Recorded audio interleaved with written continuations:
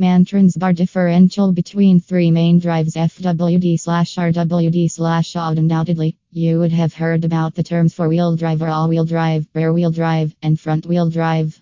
But do you know what these terms actually mean? In simple words, we can say that they are used to classify the classes of vehicles. Also, they are used to demonstrate the engine and transmission of the motor vehicle. So here with Mantron's, a leading wholesale transmission business company, let's find out the difference between these three drives. Rear-wheel drive RWD. In such classes of vehicles, power is conveyed from the engine to the rear-wheel drive. This drive is one of the complicated drives of all because of its long drive shaft. Also, the design of this drive consumes a lot of time to be made.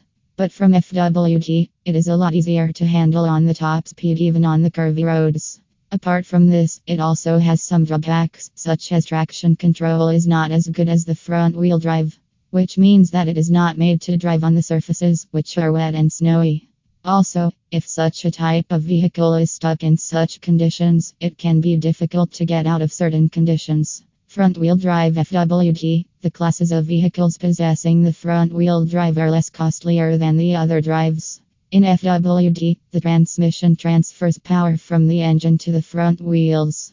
Apart from this, these vehicles respond better to the gas and give better mileage as compared to other drives. Also, the traction is good because of the weight of the engine on the front wheels, which means it can give you a safe drive during the rainy seasons and snow.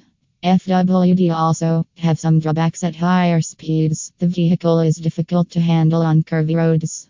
If you drive a lot on the serpentine roads, then you will be able to see the difference between the FWD and RWD.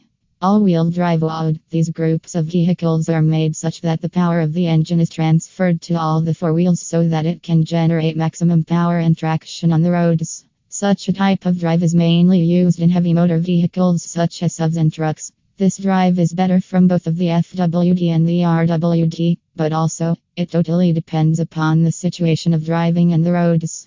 We can say that all three drives are better at their place. Mantron's LLC, a leading transmission company, specifies that when it comes to picking the wheel drive for your next car, think about what you plan to use your vehicle to help inform your decision.